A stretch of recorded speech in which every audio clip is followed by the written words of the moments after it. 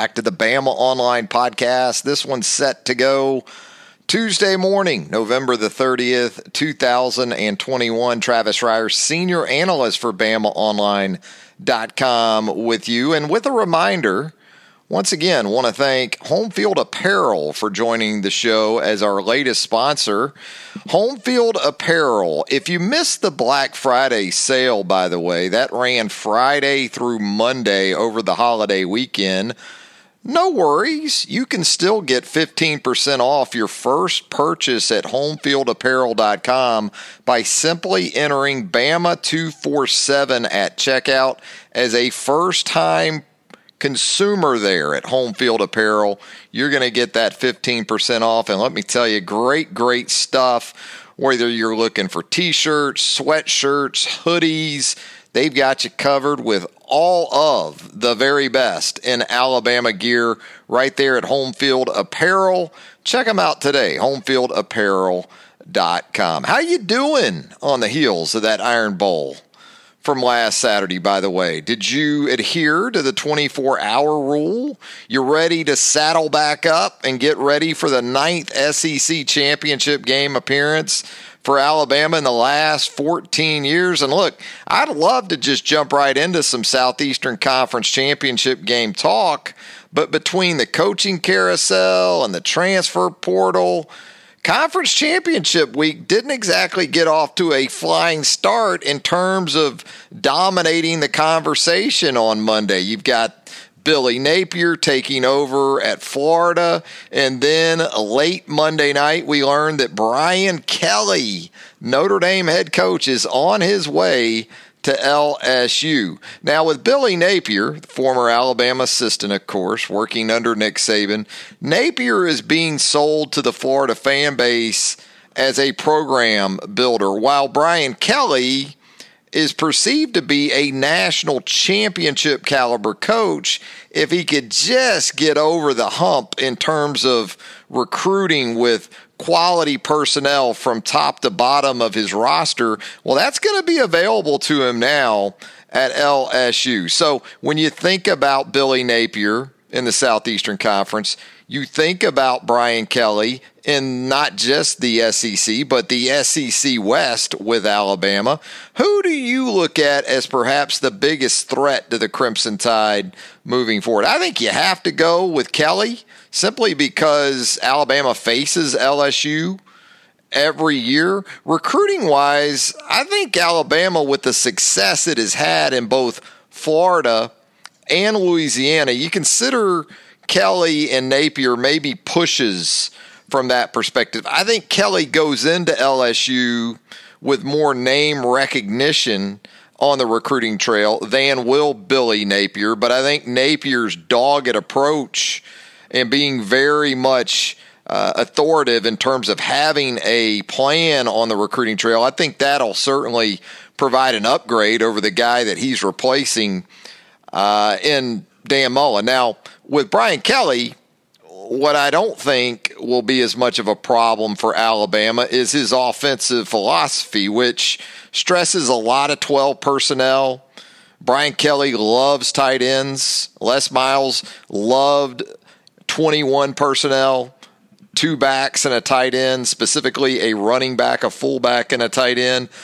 Brian Kelly likes 2 tight end stuff. We know that Alabama under Nick Saban, where LSU is concerned in that Les Miles era, especially as it wound down there, really didn't have much of a problem defending those LSU offenses.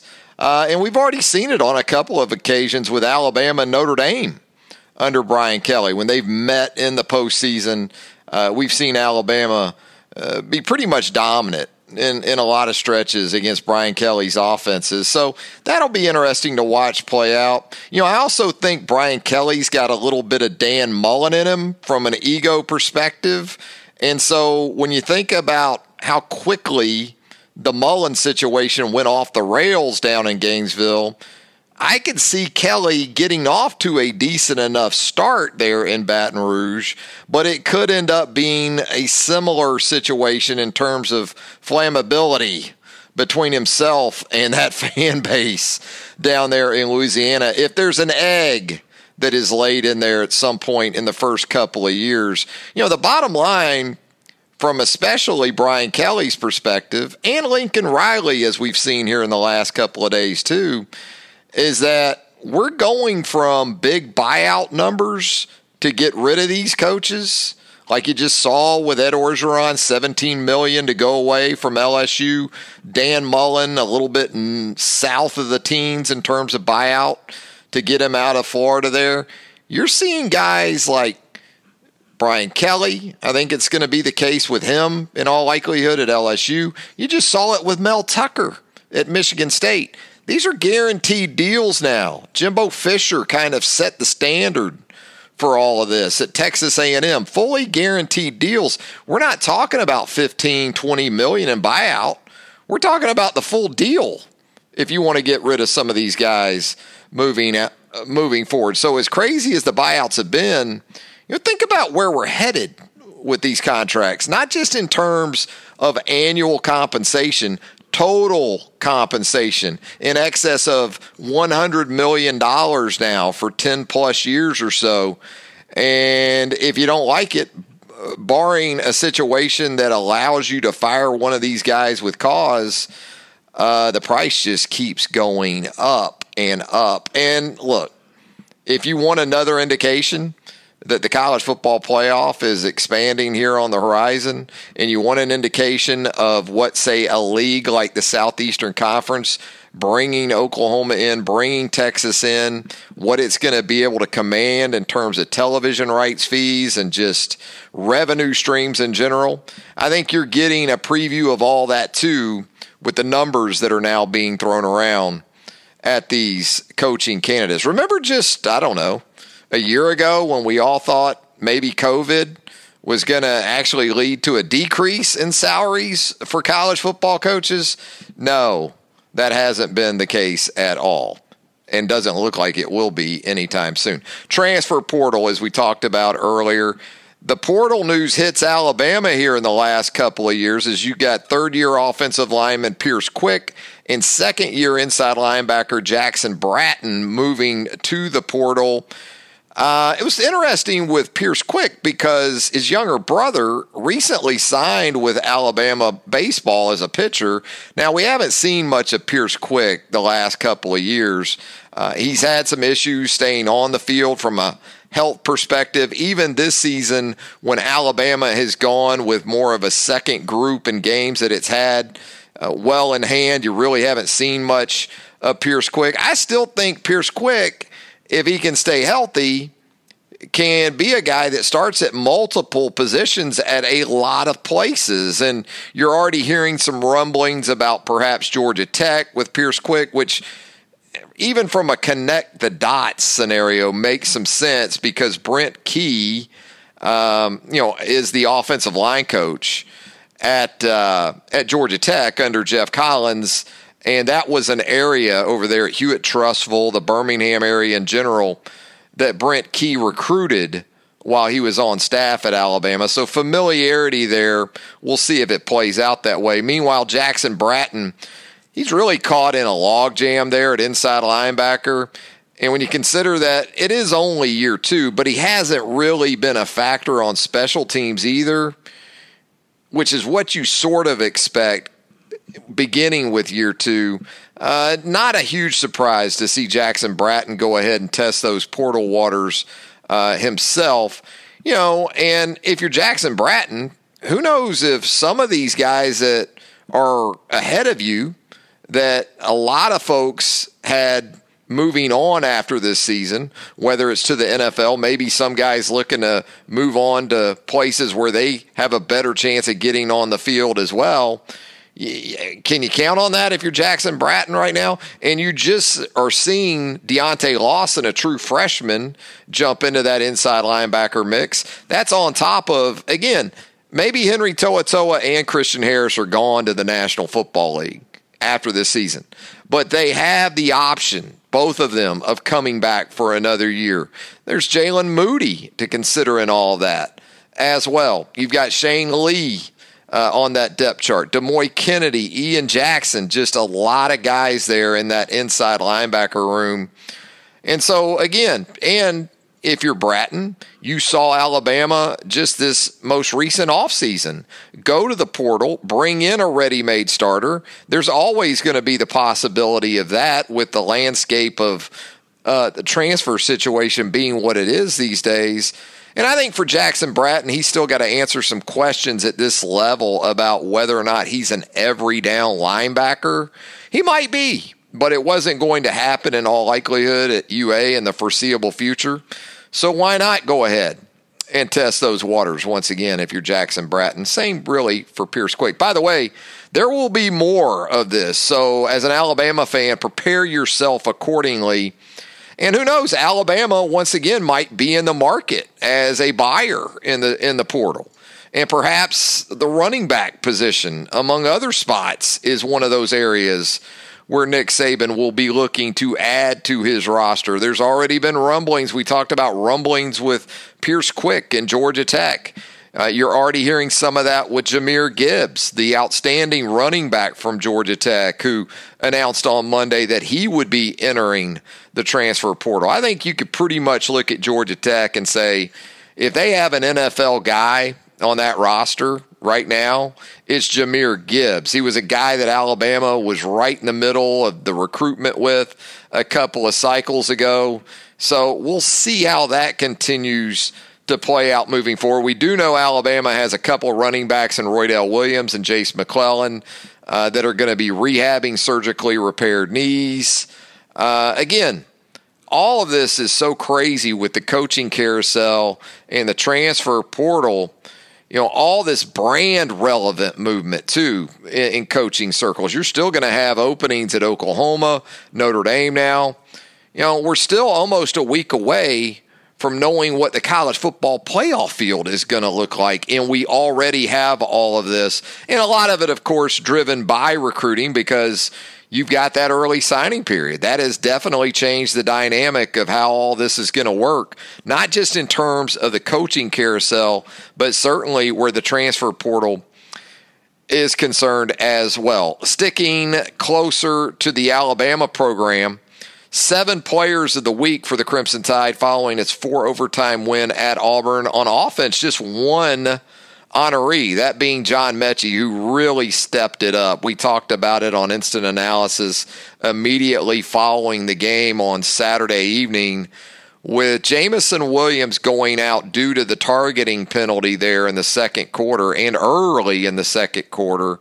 It was going to require a heroic effort from John Mechie and some other guys, as we saw. And Mechie did just that, catching a career-high 13 passes for 150 yards. Got into the end zone a couple of times there in the overtime sessions, including that game winner in the fourth overtime. So John Mechie, your lone honoree on the offensive side of the ball. Defensively, you've got 4 honorees. Will Anderson, this has become just basically a weekly deal for the sophomore outside linebacker. 3 more tackles for loss. 15 total TFLs for Alabama in the game. That was a Saban-era high, by the way. Will Anderson with another sack, and so he continues to have at least an outside shot at that 39 tackles for loss in a season from the late, great Derek Thomas back in 1988. That stands as the single-season record for TFLs for Alabama football. Jordan Battle, couple of safeties here. The safeties played extremely well for Alabama in the win over Auburn. Both of those guys had 6 tackles. DeMarco Helms had a couple of pass breakups. And Jordan Battle, a key play there late in regulation where he was able to not only stop Tank Bigsby short of what would have been a game-clinching first down for the Tigers, but also encourage, at least guide in some ways, Tank Bigsby out of bounds and stop the clock, because that was a second down play. Alabama had just 1 timeout left, so it was going to lose somewhere in the neighborhood of 30 to 40 seconds if Bigsby doesn't go out of bounds. He did, and the rest, as they say, is history. Also on the defensive side of the ball to go along with Will Anderson, Jordan Battle, and DeMarco Helms, Phidarian Mathis, the veteran defensive lineman, has been a fixture in these UA Player of the Week awards releases that we've seen throughout the season. Had a tackle and a half for loss, played a ton of snaps in that mostly big nickel that we saw from Alabama. A lot of three defensive linemen front with Will Anderson to go with those guys. Phidarian Mathis was a big part of that.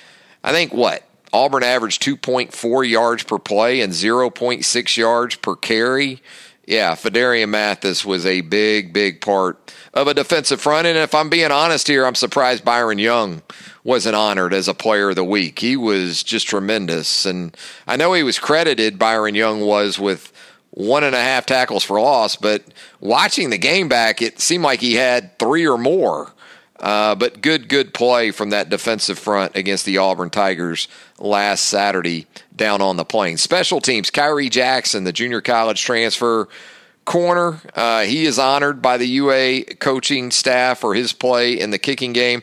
And place kicker Will Reichard made his field goals that he actually was able to get the ball cleanly spotted. One from 30 yards out, and then, of course, a game extender there in the second overtime from 38 yards with a backup holder in James Burnip giving him the placement in place of Paul Tyson. Will Reichard comes through in the clutch. Had 3 kickoffs for 193 yards, a couple of touchbacks. So those were your 7 players of the week for the Alabama Crimson Tide following the win, the Iron Bowl win over the Auburn Tigers. Saban on Monday, he actually, via teleconference, met with the media Sunday night as well. That's part of the regimen for SEC Championship Week. You get the coaches for both teams on Sunday evening, and then, of course, Saban on a weekly basis does his noontime news conference with media. So it was a double dip of Nick Saban in a span of about, 16, 18 hours. And Nick on Monday had some things to say. He was asked some questions about his football team as it prepares for the Georgia Bulldogs and tries to break the Dogs' hearts one more time in Atlanta. I mean, you think about SEC championship games, college football playoff national championship game, the meetings in Atlanta, it doesn't get any more heartbreaking than what it's been for the Georgia Bulldogs, especially when you consider we're 40-plus years removed from Georgia's last national championship. So for the Dogs to essentially have had their pause, I guess you could say, on those national championships, 2012, the SEC championship game, Alabama breaks the Dogs' heart in what was essentially a pseudo-national title game because Brian Kelly and his, at the time, Notre Dame Fighting Irish wasn't going to be a match for either Alabama or Georgia, and we saw that play out exactly that way when Alabama dismantled the Irish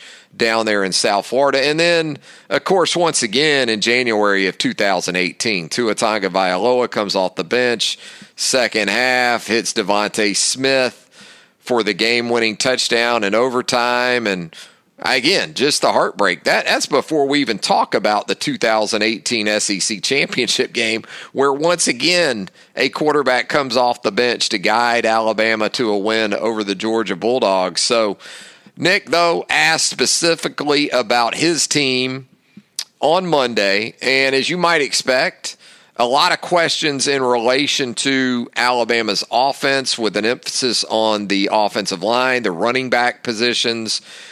And then when you consider this defense that Alabama is going to see Saturday afternoon in the ATL, a lot of that type of questioning on Monday. Nick Saban was asked about what it might take for some improvement along that offensive line, and he pointed to being more aggressive, displaying more power, just being more physical, and then as a part of that too, you got to know the plan, you got to know who you're going to block.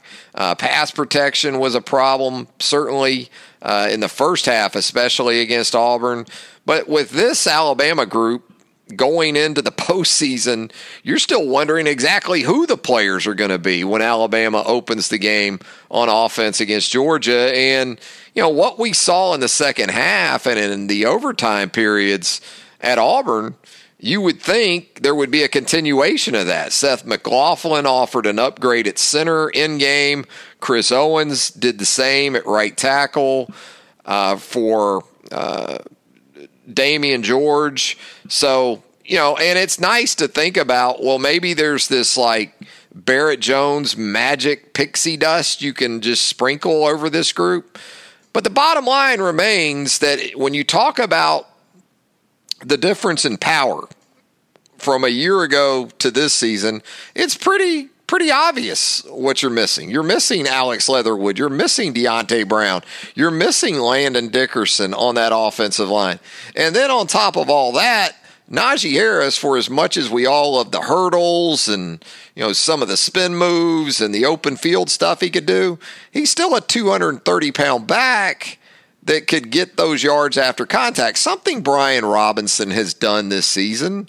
But you had more also just at the skill position spots. You had more erasers. You had issues on the offensive line last year at times, but you had more guys that could make it right when it was wrong. And that isn't as much in play with this group either.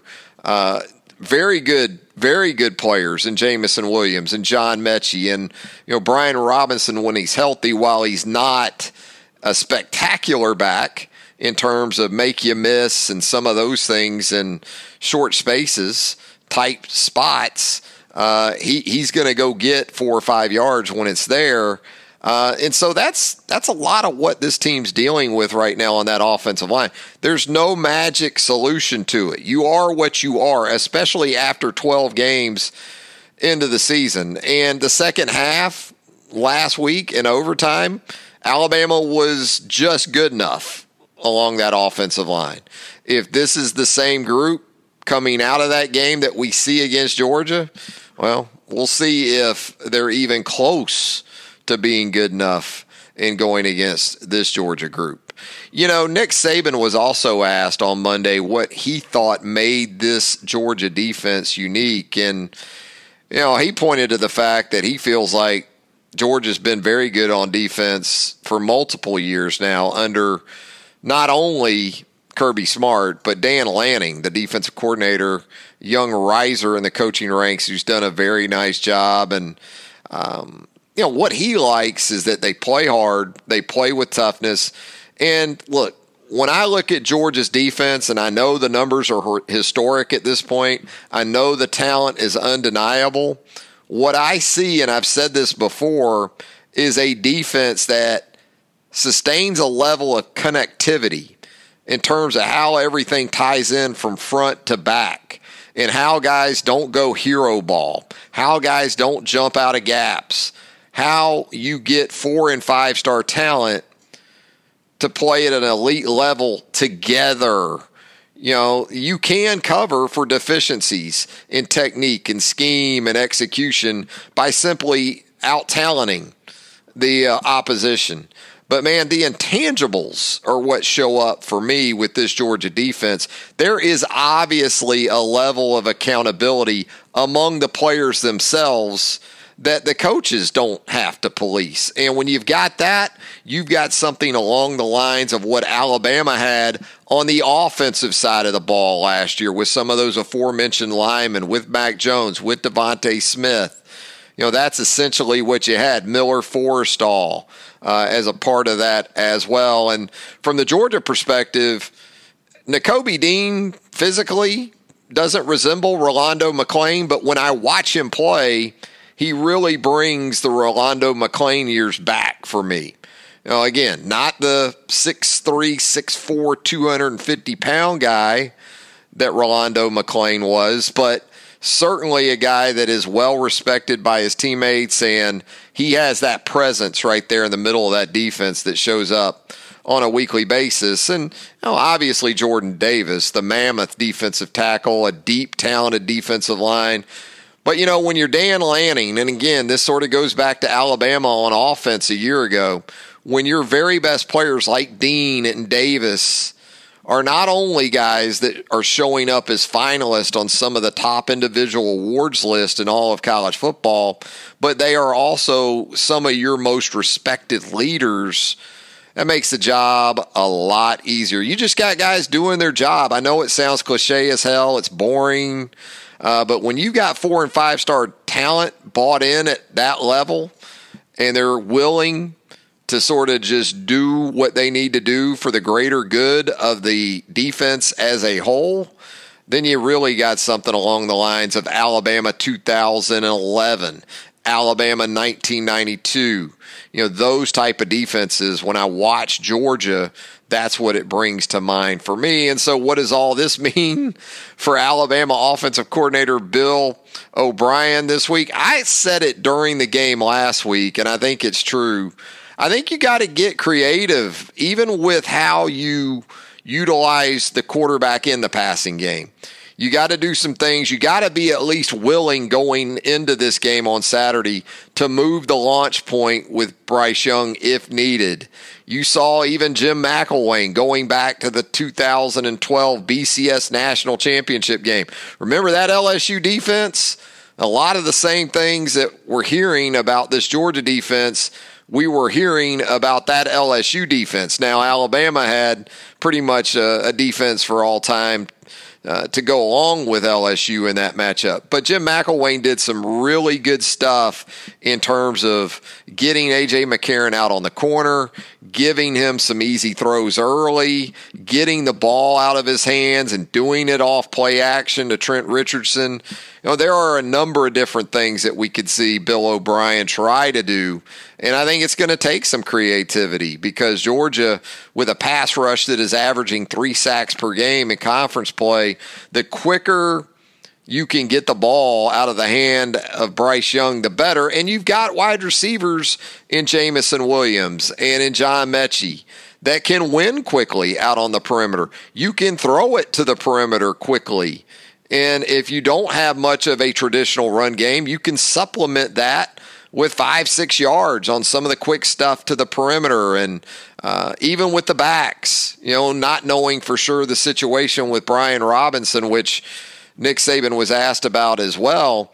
If you listen to Nick's answer in response to Brian Robinson's potential availability, it didn't sound all that promising. He made the comment that they don't ever like seeing any player not be able to compete, especially when they've had a great year all year long and probably want to play in this game because of that.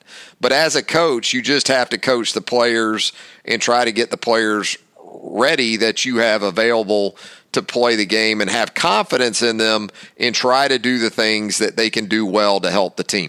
That doesn't sound like there's a lot of optimism. It's early in the week. We're only going into Tuesday here and things can happen, but you didn't like seeing Brian Robinson at the end of that 37-yard run at Auburn Saturday evening sort of reach back for that hamstring while he was on the ground. That's not the kind of injury you like to see for a running back this time of year. So, with that, you go into the middle of the week, maybe the end of the week. If you're an Alabama fan, I would say my advice would be to prepare yourself for a lot of Trey Sanders and maybe a sprinkling of Christian Leary, and then be pleasantly surprised if you get Brian Robinson in some form or fashion against Georgia on Saturday. I did, again, very impressed with Trey Sanders against Auburn last Saturday. Ball security, receiving skills, the capability and willingness to pick up the blitz. You saw all that from Trey Sanders in that extended action there in the latter stages of the game. And, what you get with Christian Leary, too, if you put him in the game at the running back position, is that you can turn some 12 personnel into 4 wide receiver sets pretty quickly because, that's essentially his primary position. You get him in the game. He's more one of those space players, not the biggest guy in the world. You're not going to ask Christian Leary to stand in there and probably pick up Nakobe Dean on a blitz this week, but you can spread the field very effectively with him in the personnel groupings and then work the quick passing game from spread formations as a way to sort of try to neutralize that Georgia pass rush and that Georgia defense in general. And look, the matchups are favorable for Alabama where the back end of that Georgia defense is concerned. You just have to have a plan, in part, that allows you to get the ball out quickly, and then you know sometimes you're just going to have to outright protect. You can't just go quick stuff for 60, 70, 80 plays.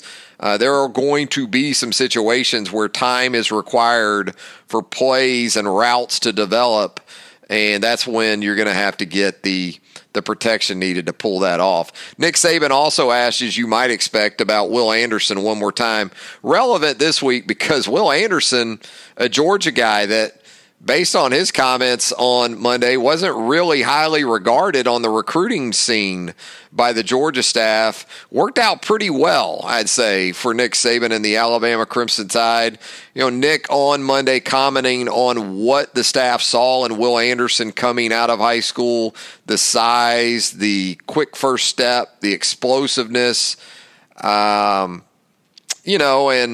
even Nick at the time felt like there was some uncertainty as far as whether or not Will Anderson would be an every down player. When I watched Will Anderson's film there when he signed with Alabama in December of, I guess, 2019, that was, you didn't know if he was going to be an immediate every down player because at Alabama, you just don't see that. Right? At outside linebacker, you don't see guys, and a lot of times it's because of the physical maturity that is still taking place.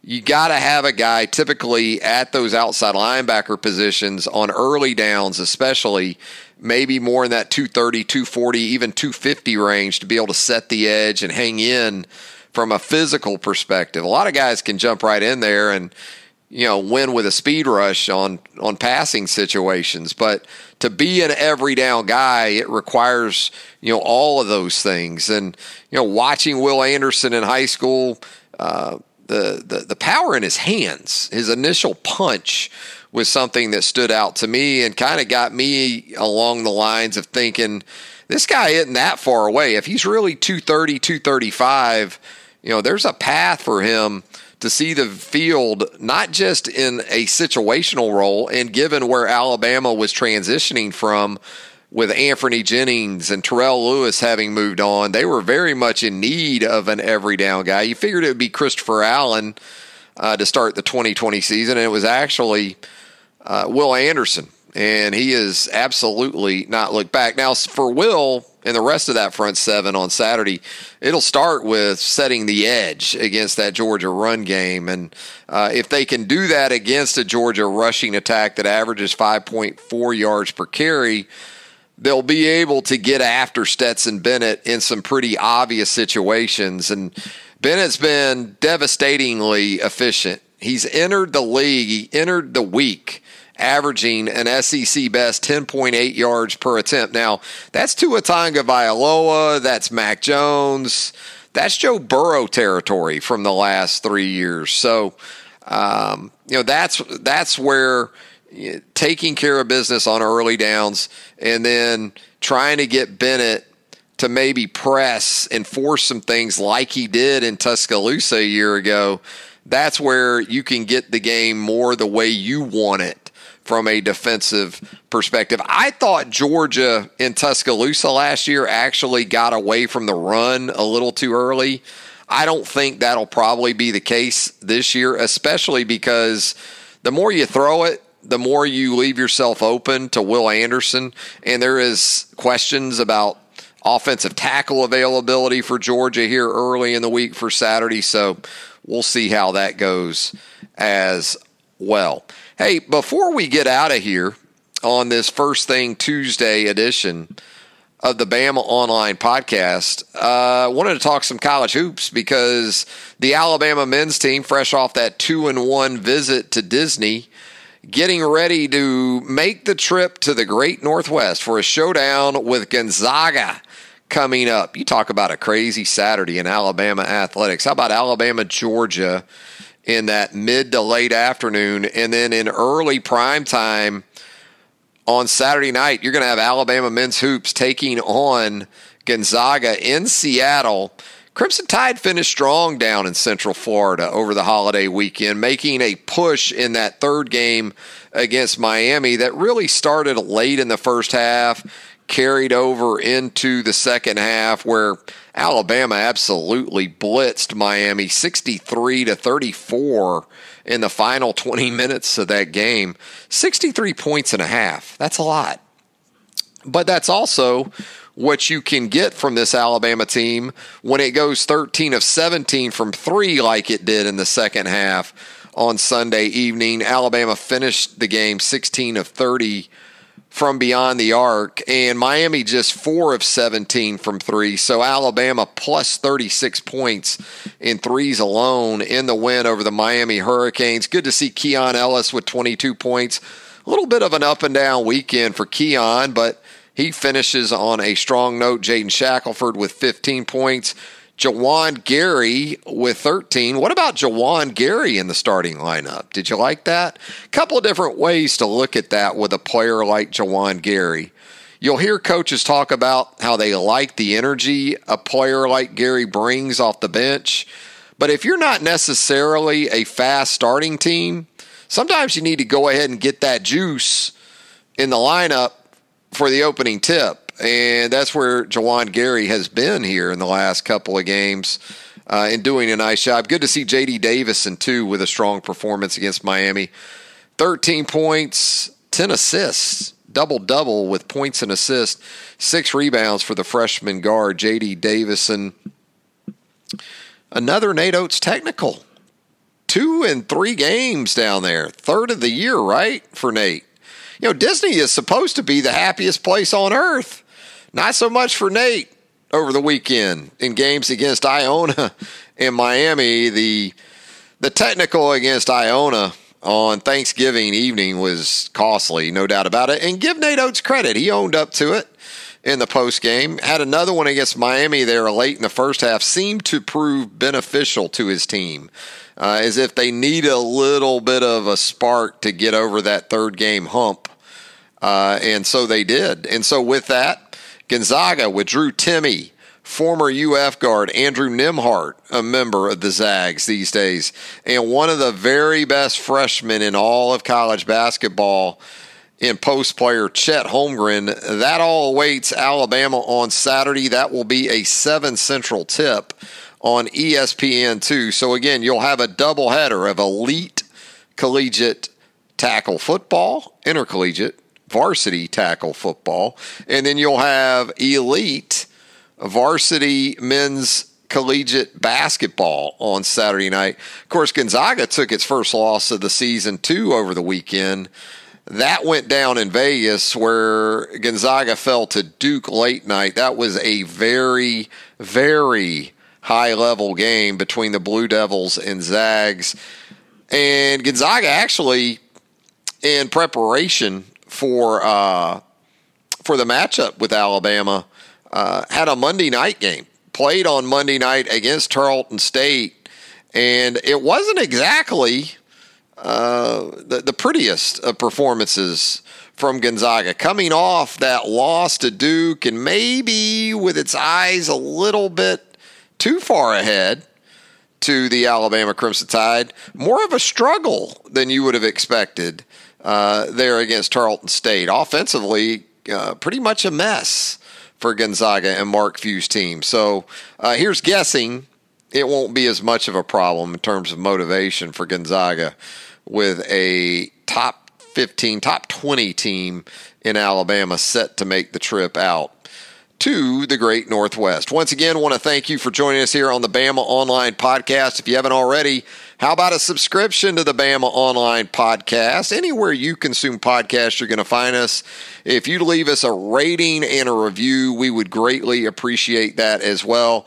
BamaOnline.com is where you want to stay locked in as we get you ready for Saturday's SEC Championship game between the Georgia Bulldogs and, of course, the Alabama Crimson Tide. Also, as we just talked about, Plenty of hoops to keep you up to speed with as well. Recruiting never stops, especially with the transfer portal as hot as it is right now, and only going to become hotter.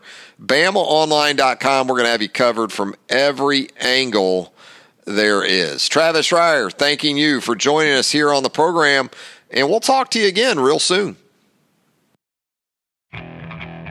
Okay, picture this. It's Friday afternoon when a thought hits you. I can waste another weekend doing the same old whatever, or I can conquer it. I can hop into my all-new Hyundai Santa Fe and hit the road. Any road. The steeper, the better. Because my all-new Santa Fe is available with H-Track all-wheel drive, so I can hit the trail without a worry in the world. Heck, with 3 rows and best-in-class rear cargo space, I can pack the whole family in with all our gear. We've got available dual wireless charging for our phones, so we'll never lose touch with civilization, and we won't lose touch with the primordial power of Mother Earth. So which is it? Waste the weekend or do something a little more epic? And conquer it in the all-new Hyundai Santa Fe. Visit HyundaiUSA.com or call 562-314-4603 for more details. Hyundai, there's joy in every journey.